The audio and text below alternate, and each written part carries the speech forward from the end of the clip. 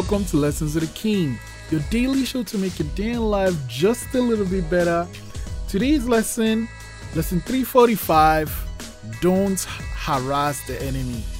So you've studied the enemy, you know what is what. Just because you do doesn't mean you should go and harass the enemy, man. Just let them do their thing. When they come, things in place have been things have been put in place for when they come.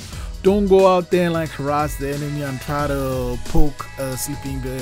You never know, you might not have the full picture. It's just avoid conflicts as much as you can. It makes life a lot easier. From 345, what makes them your enemy?